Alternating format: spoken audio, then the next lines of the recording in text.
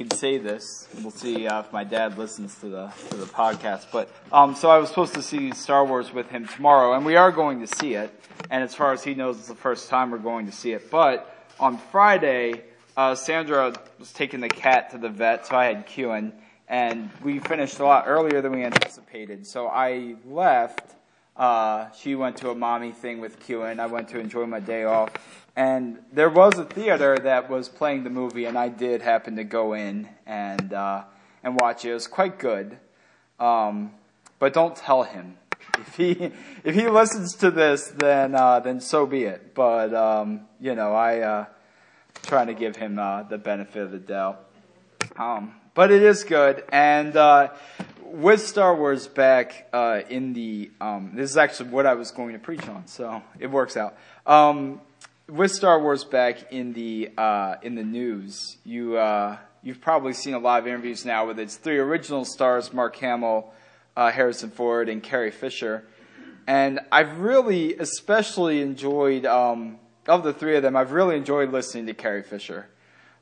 She's been talking a lot about Princess Leia, and she's speaking so candidly about some, let's be honest, some not very great things.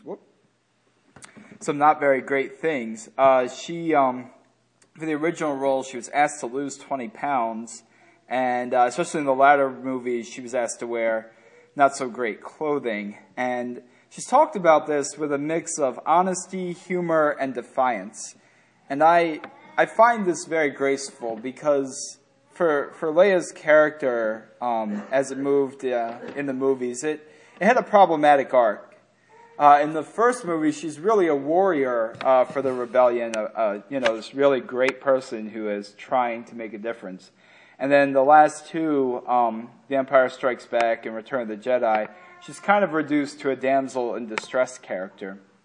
Though, and this was a line in my sermon, though I have heard she's referred to as General Leia in the new movie, so I guess there's some progress. But having seen it, I hope I'm not spoiling anything for you. She is referred to as General Leia, which is cool.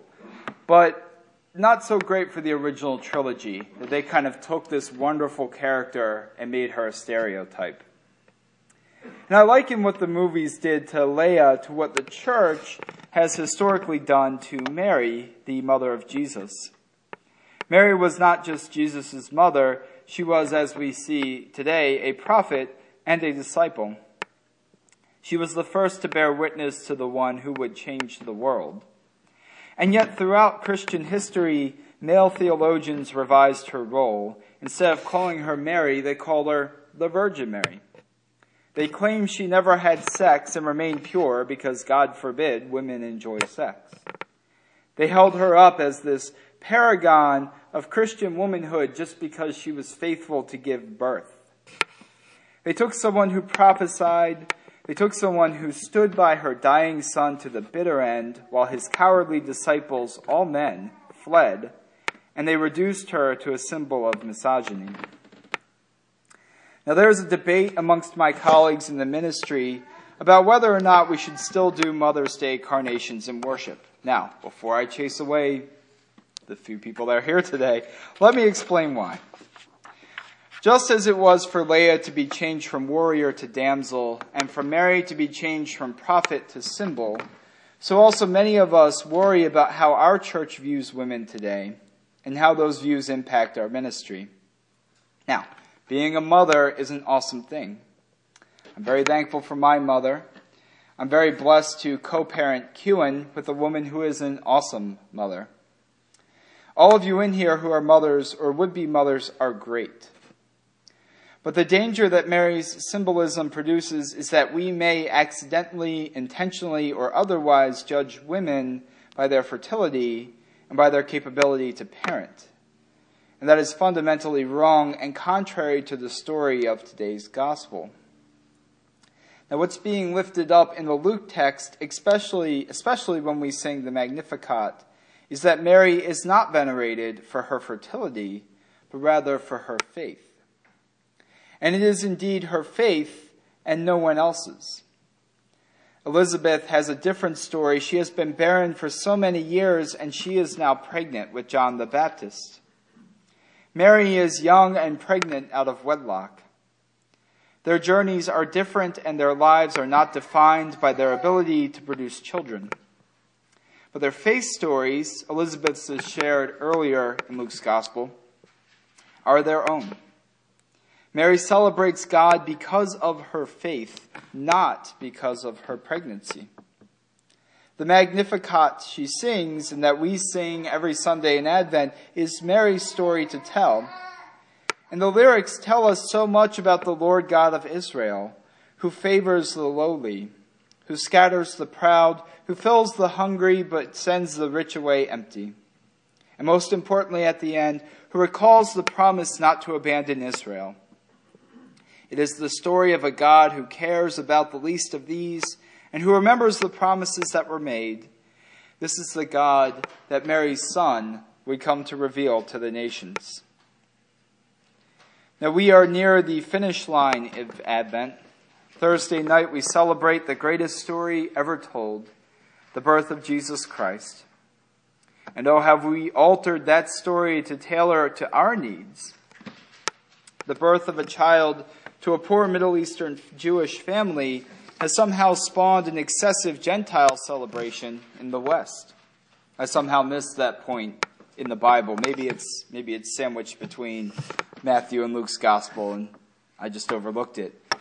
But Mary's story and Mary's song remind us that there is a difference between what God tells us and how we want to hear it. God calls us today to not forget the heart of this story. It's not about being the paragon of womanhood. It's about the faith of people who love God and who spread the word of God. We tell stories to entertain, enlighten, and educate. We tell stories here every Sunday, and all of us have our own story respectively. And whether we are getting our stories from this building or from a movie theater, we give thanks for the tale. But we must remember that just as God has blessed each and every one of us as a unique child, God has also done that to each and every person out there. Their story is their own. They are not defined by who they appear to be, what gender or orientation they are, what their family is like, or what is in their wallet. They are defined the same way we are all defined, with the mark on our head that symbolizes baptism. And it is the same for you.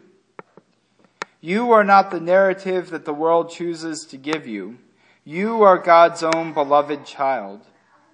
Your age, your race, your gender, your hobbies, your gifts, they make you into the unique person that you are, not in spite of.